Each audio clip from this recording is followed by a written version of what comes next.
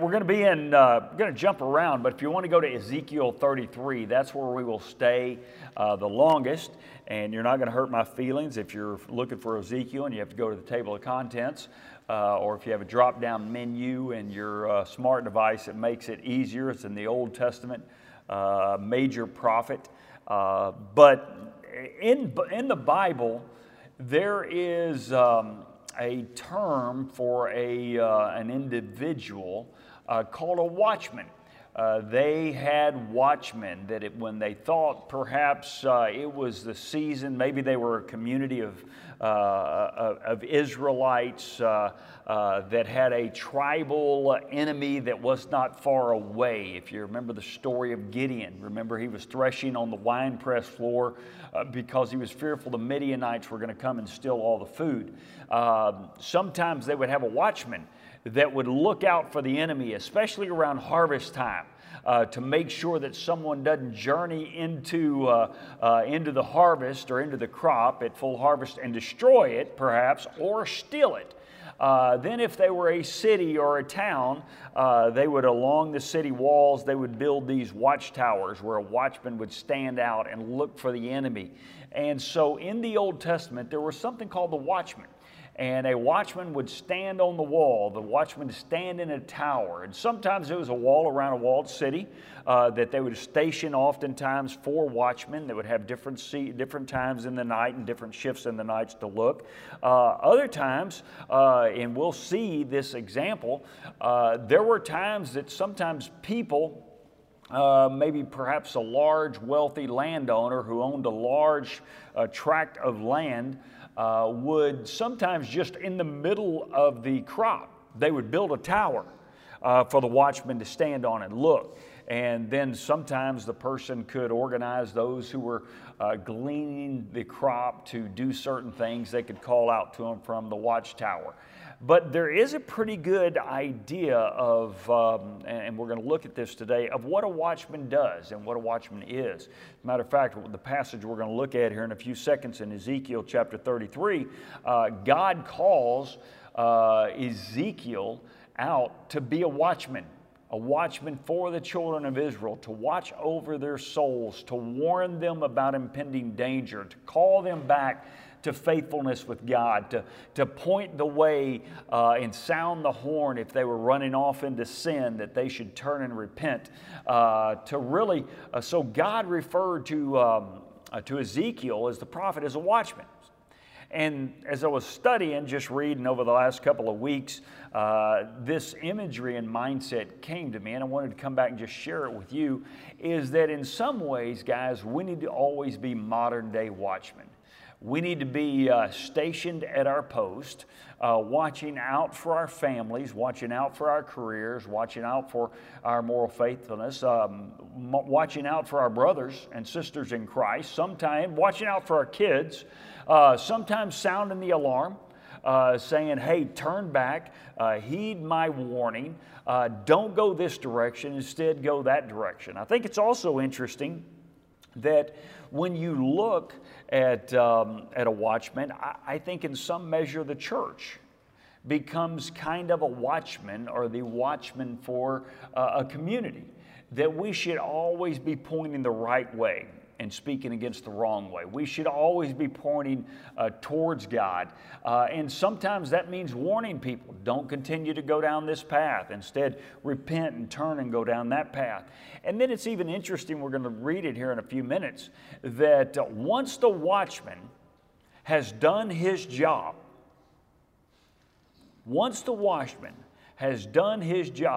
if the people continue to go in their direction and choose sin over righteousness, the watchman, his hands are clean. Does that make sense? Because he's done his job, he's warned them.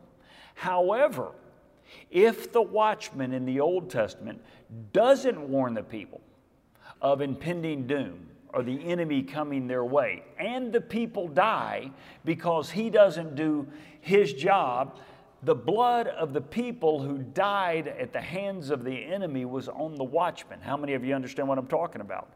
In other words, they held the watchman accountable. If the watchman got up in the tower and he fell asleep and the enemy overran the city, then guess what? They killed the watchman. However, if the watchman saw that the enemy was approaching, saw the enemy soldiers approaching, sounded the horn, sounded the alarm, the people heard the alarm or heard the horn, didn't choose to come inside the city, but were slaughtered outside the city, he was clean. Does that make sense? Because they heard the warning, and they choose not to obey it. So as I thought about the watchman, here's what the watchman, the Hebrew word watchman in the Old Testament means one who looks out or one who spies out. Sometimes the watchmen were sent ahead of a traveling caravan, or one who simply watches. One who looks out, one who spies out, or one who watches. The essence of the watchman was a person that would take their shift. I remember a number of years ago, after I'd surrendered the ministry, I was in a church that went through a season of prayer, and then we actually did it at Old Fairview a number of years ago. We went through a season of prayer where we prayed 7 days a week, 24 hours a day. People actually signed up for it, and we always had somebody that was for 1 hour. I would pray for my hour. I'd get up, I'd read a scripture. I would spend some time praying for certain things. Then at the end of that hour, I would know that I was praying and I was saying amen as someone else was starting to read scripture. And so 7 days a week, 24 hours a day for a month, we went through that where someone was always praying. And that was a good thing. And we kind of called, it was a prayer ministry. I don't even know if it's out there. It's called Watchman. It's called the Watchman Prayer Ministry, and that's what they referred to it. I remember calling back, and so as I was reading this over my vacation, and I was recalled and reminded of that. Boy, we always had someone praying in those seasons in the church, and obviously God blesses. But there is also a sense within our own lives that we have people to watch out for. How many of you have someone you probably need to watch out for? How many of you have someone that you need to warn from time to time? How many of us live in a community that need to be shown the way of the gospel, the way of truth? How many of us live in a country where people need to be warned about impending doom? So in essence, we are all watchmen, guys. We're watchmen for our family, we're watchmen for our grandkids, we're watchmen for our church, we're watchmen for our community, we're watchmen for the generation in front of us, we're watchmen for the generation behind us, we're watchmen for our own generation. And the point is, as long as we do our job, if we answer the call of the gospel, then, and we are faithful to share the truth, then there's no blood on our hands.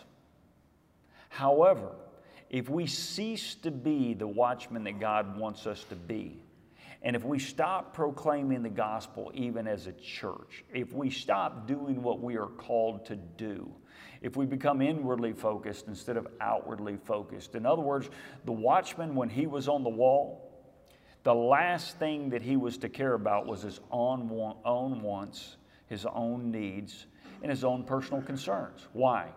He was watching out for the community. Yeah?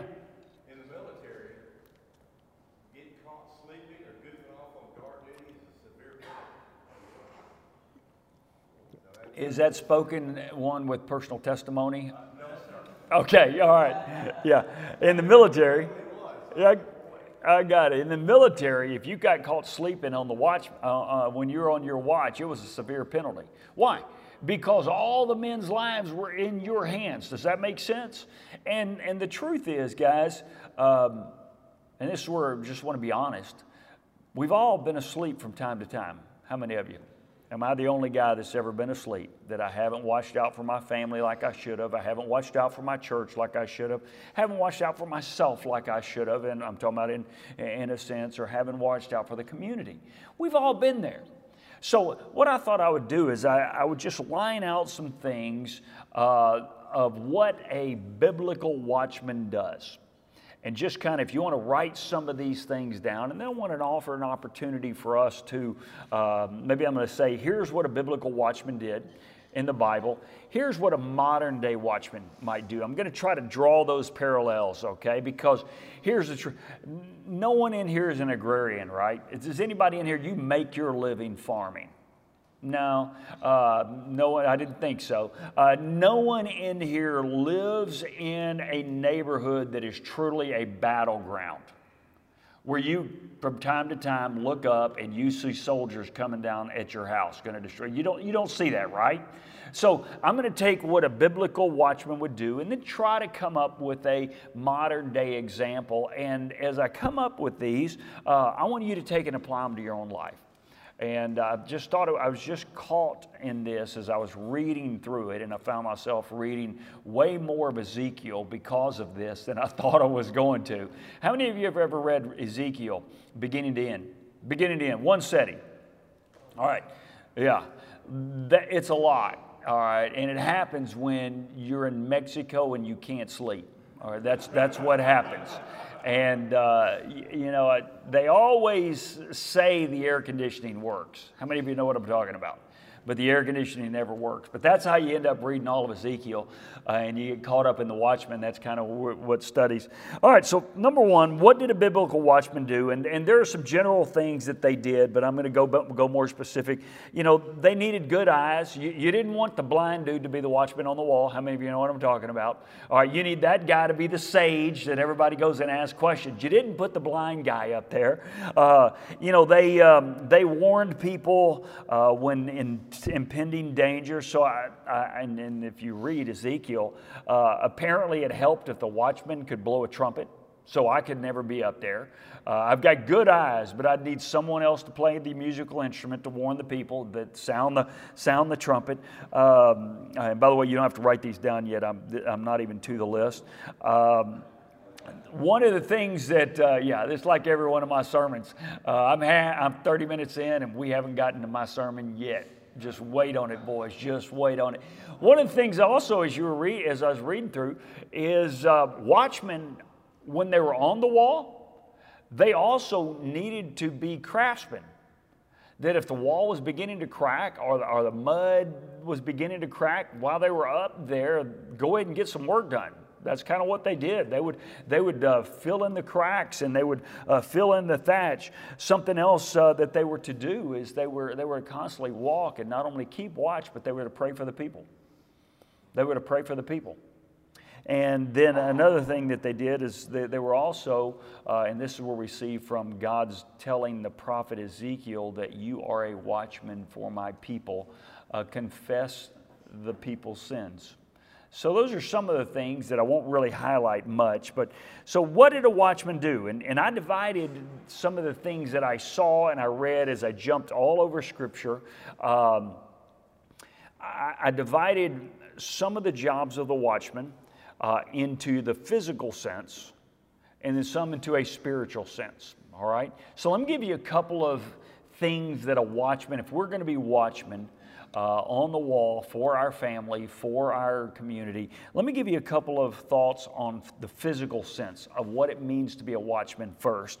Number one, they announce the start of every new day. The watchman would announce the start of every day. In other words, they were kind of the bugler, if you want to put it that way, or they were the town rooster, okay? And as I thought about it, I thought, they had to stay alert, right? They had to announce for the people when the sun came up. And you say, where do you find that? If you look in Psalm 130, verse 6, it says this, I wait for the Lord more than the watchman waiting for the morning. And what does that mean? Man, when you get in the deep part, the dark part of the night, I assume it's easy to fall asleep and to doze off. But you got to stay awake.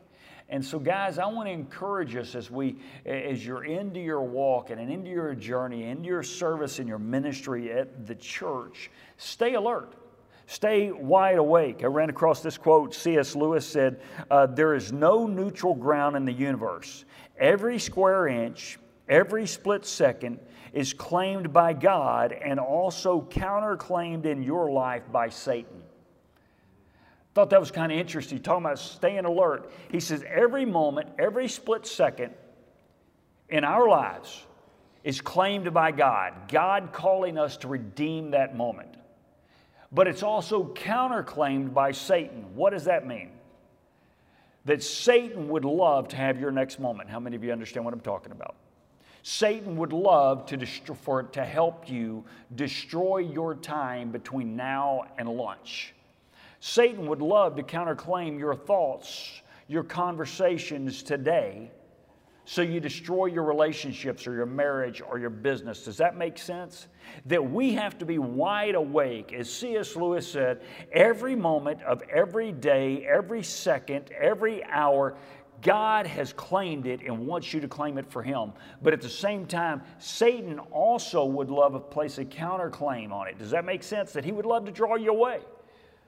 So we have to stay alert. Just like a watchman announced a new day, we have to be wide awake. Here's what Isaiah says in that same vein. Isaiah 21 verse 11 says, a prophecy against Dumas. Someone calls to me from the Sierra, watchman, how much is left of the night? How much is left of the night?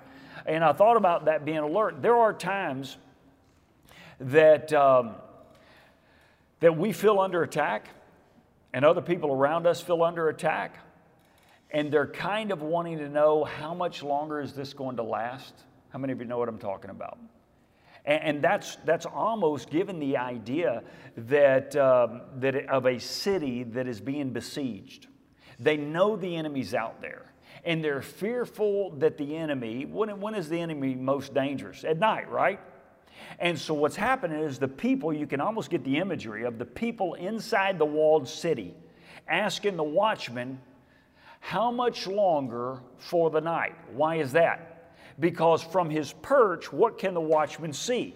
You can see in the horizon, and how many of you hunt a lot?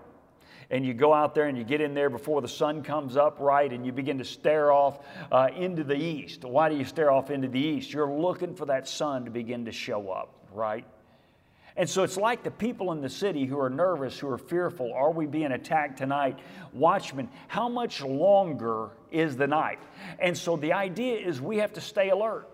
We have to stay alert for ourselves, understanding that God has claimed every moment, every split second in our lives and in our families and for our families, but Satan has put a counterclaim down. And every moment of our lives, in every conversation, we have to make sure that we claim that season and claim that moment for God. So then I thought, well, what would be a modern day application for a man who is alert? Well, for us, what does it say in the New Testament? Jump from the Old Testament to the New Testament. 1 Peter chapter 5, verse 8 says, guys, we need to be sober and be watchful. Why? Because your adversary, the devil, prowls around like a roaring lion, seeking someone to devour.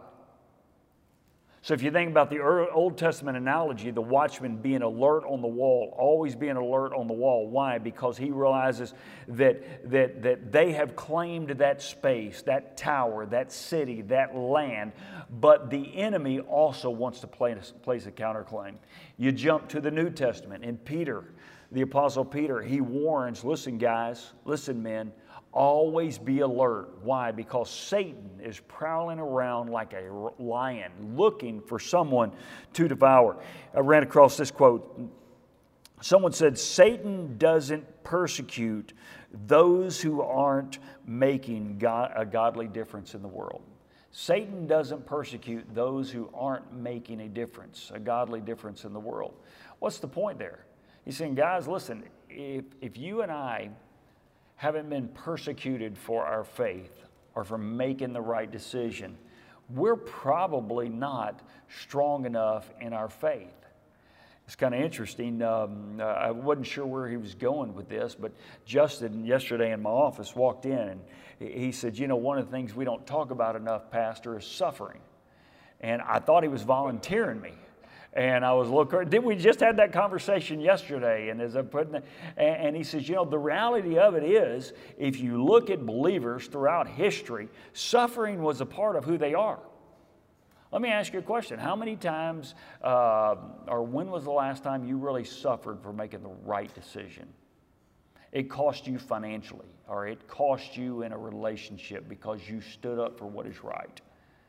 And the truth is, we have to be alert and we have to be honest. We have to be willing to sound the alarm that morning is coming. We have to watch out for Satan. We have to watch out for that. Jump over, that's what Peter said about being alert, being a modern day alert watchman. Here's what Paul said. You know these words from Ephesians chapter 6. I've taught them in here. In verse 18, he says, "And pray in the Spirit on all occasions with all of prayers and requests." He said this, "With this in mind, be alert and always keep on praying for all the Lord's people." Notice the watchman aspect of it. I need to be alert, but not just for me, but I also need to be alert and in prayer for all of God's people. You know, we live in a society that is very much a me first society. It is a me first country. It is a me first world. As long as I am okay, that is all that matters. Does that make sense? I want you to know in a biblical sense, guys, a watchman, when they stood on the wall, the last person they thought about were themselves. The last person they thought about were themselves. Now, they could think about their family. If they do their job, it's going to protect their family, right? But it was also the community. And so if you take that same idea, the Apostle Paul says, always be alert, always pray on all occasions for all of God's people. Let me ask you a question. When is the last time you spent a lot of time praying for the church? Praying for your life group leader? Praying for those in your life group? Does that make sense? Praying for your church community. When we say, hey, mission trips on Baltimore this week, have you said, you know, I'm going to pray for our members that are in Baltimore this week? First of all, for their safety, I'll tell you, we don't think anything's going to happen. But anytime you go to an inner city place and you're doing mission work in a hard, difficult, unreached people, it's hard. Does that make sense? So when is the last time, are you consistent about praying not only for your own family, but for your church, for your pastor, for your life group leaders, your teacher, director, all of those things? Why? Because I will guarantee you Satan's after them. And so the first idea, guys, if we are going to be modern day watchmen, we have to be alert. We have to be alert. Second thing I noticed as I just began to read and study, watchmen watched over or to safeguard the fields and the vineyards during times of harvest. Watched over the fields and the vineyards, especially in the time of harvest. I would say if the first one, they waited for the morning, they had to stay alert all night. This one would be watch, guard, safeguard over the fields and the vineyards during the harvest. I put a word wisdom out there. Do we have wisdom? You say, where do you get the wisdom? Here's what it says in Isaiah chapter 5, verse 1. He says, "My loved one had a vineyard on a fertile hillside. He dug up, he cleared the stones, he planted with the choicest vines. He built a watchtower in it and cut out a winepress as well." Then if you jump over in the New Testament, it says, listen to another parable. This is Jesus talking. He says, "There was a landowner who planted a vineyard. Then he put a wall around it, and he dug a winepress and built a large watchtower right in the middle of it." All right? So what do you mean? Why did you say wisdom, Pastor? Well, I think there's nothing wrong. If you look at both of those passages, they talk about a man who was wise enough to what? Plant a large vineyard. Who owned enough property to plant a large vineyard. What does it take to make sure that all of your efforts are protected? It takes wisdom, right? Financial advisor, right over there. There are lots of people who amass great wealth and waste it. You ever seen that happen? Or you come up to someone, and let's just take financial advisors, and for those of you who know that finance was my history, there are people that we have met over the years who have made a boatload of money throughout their years. When it comes to their retirement, they've got nothing. How many of you know what I'm talking about? Why? Because they spent it. What did they lack? They lacked wisdom to start investing in their 20s or in their 30s or in their 40s. We see that's the idea. Here's the point, guys. If we're going to be modern day watchmen, we've got to live with wisdom. And wisdom in the Old Testament is if God had blessed you enough to give you a large vineyard or a large crop or a large place, that you needed to be wise enough to guard it wisely. All right, to guard it wisely. Here's the New Testament, and as you jump over to the New Testament, the modern day application for the wise man is this. What about Ephesians chapter 5, verse 15 to 17? He says, this is what Paul says, "Look carefully then at how you walk, not as an unwise individual, but as a wise individual, making the best use of every moment or of all your time." Why? Because the days are evil.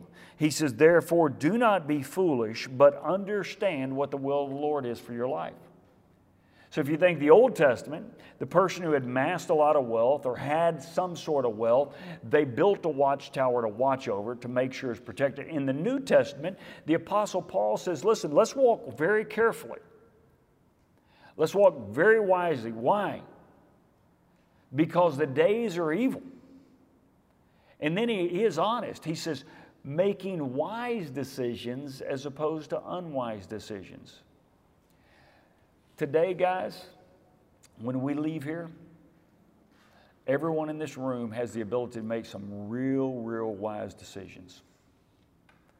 And everybody in this room has the ability to make some real unwise decisions. How many of you know what I'm talking about? We could blow it. My prayer is that none of you are close to the edge of making a really dumb decision that will cost you your character or your life or your family or your relationship with your kids or your job. But if you are, I'm going to encourage you to pull back and to act with wisdom. I love what Jesus said in all of his honesty in Matthew chapter 7 at the end of the great Sermon on the Mount. How many of you remember how Jesus closes the Sermon on the Mount? If you want to just write this passage, I'll read it to you. Pick it up in verse 24. Here's at the end of the Sermon on the Mount. This is the story that Jesus tells. Remember how Jesus at the end of the Sermon on the Mount, he didn't close with an invitation, he closed with a story. And an illustration. What was his illustration about the wise man who built upon the rock and the foolish man who built upon the sand, right? That we all have that ability to build our house on the rock or on the sand. Here's what Jesus said. "Therefore, everyone who hears these words of mine and puts them into practice is like a wise man who built his house on the rock." It says, "The rains came, the streams arose, the winds blew and beat against the house, yet it did not fall because it had a foundation on the rock." He says, "But everyone who hears these words of mine and does not put them into practice is a foolish man who built his house upon the sand." What is he saying? When you and I leave here, we've got a choice we can make. I can make foolish decisions and build my life or my career or my relationships on the sand, or I can make wise decisions. And I love what Jesus did here. He gave the great Sermon on the Mount, and then he basically said, you choose, right? It's in your court. What you do with your life, with your words, with your time, with your energy, with your relationships today, what I do with my time, my energy, my relationships, my words today is a choice that I get to make. And that's both a good thing and a bad thing, right?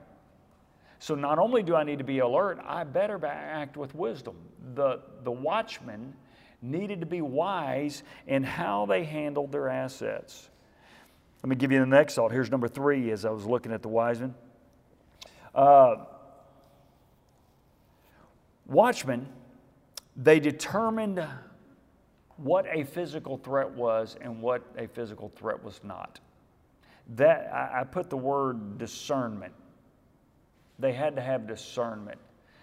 A watchman, when they saw someone coming, had to determine or discern, is that friend or foe?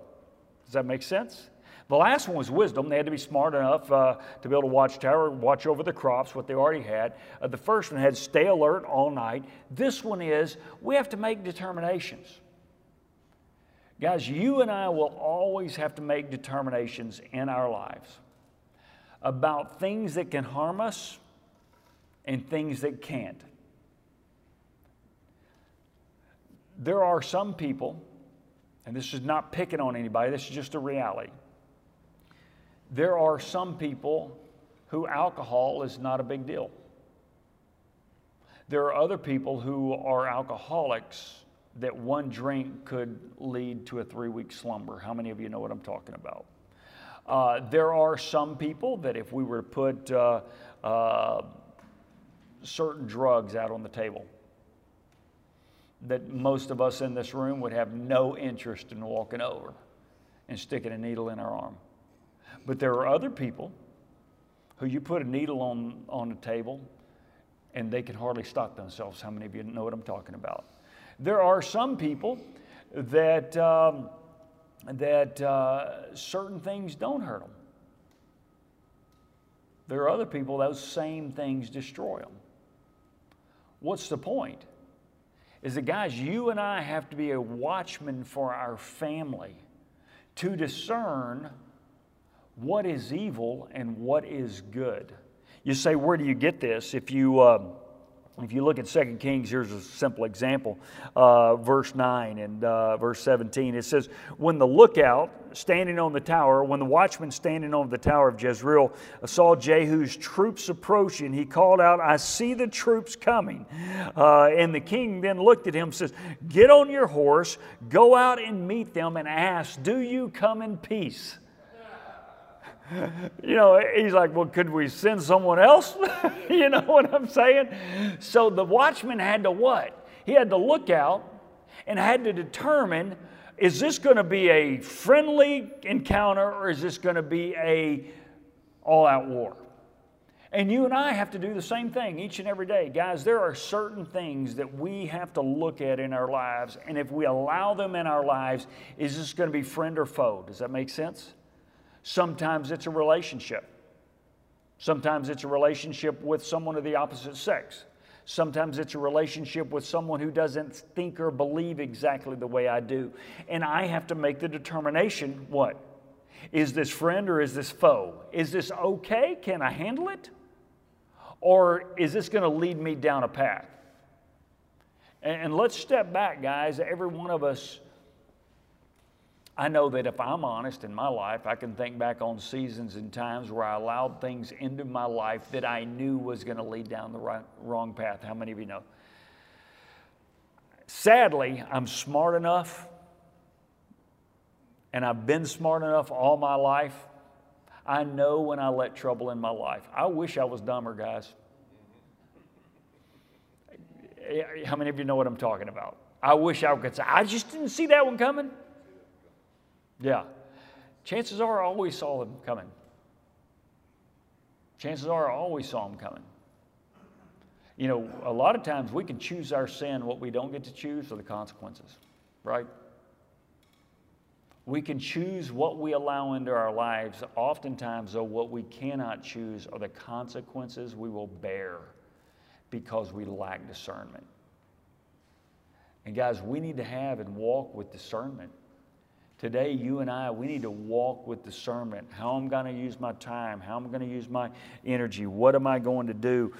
Does this come in peace or difficulty? You try to raise kids, what do we constantly try to do? What is okay to allow into my kids' life at a place they're mature enough? And what are things that I keep out of their lives even though everybody else's kids are doing it, right? That's discernment, right? What can I allow in? What can I guarantee you, I think as I've gone from my oldest kid to my youngest kid, I've become a much better father. If I could just do over and go back to kid 1 and start over again, I'd have a lot more smarts, right? That's why I'll be a better grandparent than I'll be a parent. Most of y'all in the room are. And you like it better, right? Because you get to send them back at the end of the day. And so we've got to have discernment, guys. If we are going, do you come in peace? We constantly have to look at things that are coming our way and heading our way, relationships and people and stuff like that. We constantly have to say, is this coming in peace? Is this going to lead me toward God or away from God? Is this going to draw me closer to my wife or push me away from my wife? Is this going to bring me closer to my kids or away from my kids? Is this going to bring me closer to faith in the church or not? Is this going to be a good example to my neighbors or not so good example? Is this going to make me better salt and better light, or is this going to dim my light and cause my salt, the salt of my faith, to lose its saltiness? What is a watchman supposed to do? He's got to have discernment. Guys, how's your discernment been for your family lately? How's your discernment been for your relationships lately? We want to be there. So now let me jump to the New Testament. Let me give you a modern day application of what it takes to be a discerning watchman. Write this passage down. Hebrews chapter 4, verse 12. This is what will help you. It says, "For the word of God is living and active and sharper than any two-edged sword, piercing to the division of the soul and the spirit, of the joints and the marrow, and discerning the thoughts and the intentions of the heart." So if I am going to ask of everything in my life, do you come in peace? Are you good for me? Is this okay for me? And I need discernment. The best way I can gain discernment is to be constantly in God's Word. Why do I want to be constantly in God's Word? Because it is what's going to help divide us. It's going to tell us, you don't need to go down that path. That's an okay path to go down to. You know, what did Paul deal with throughout the New Testament with Corinthians? It really doesn't matter whether you eat or don't eat, as long as you glorify God. Does that make sense? Someone else is eating, may not be a problem for them, but to you to eat that, it's a problem for you. Someone else is drinking, may not be a problem for them, but for you to drink, it may be a problem for them. Someone else having that kind of a relationship with somebody else may not be a problem. You having a relationship with somebody else, that might become a problem. Does that make sense? That's where you and I need discernment for our own lives. And we need to learn, man, what is good for me. The best way is to constantly be in God's Word and say, God, tell me, is this okay for me?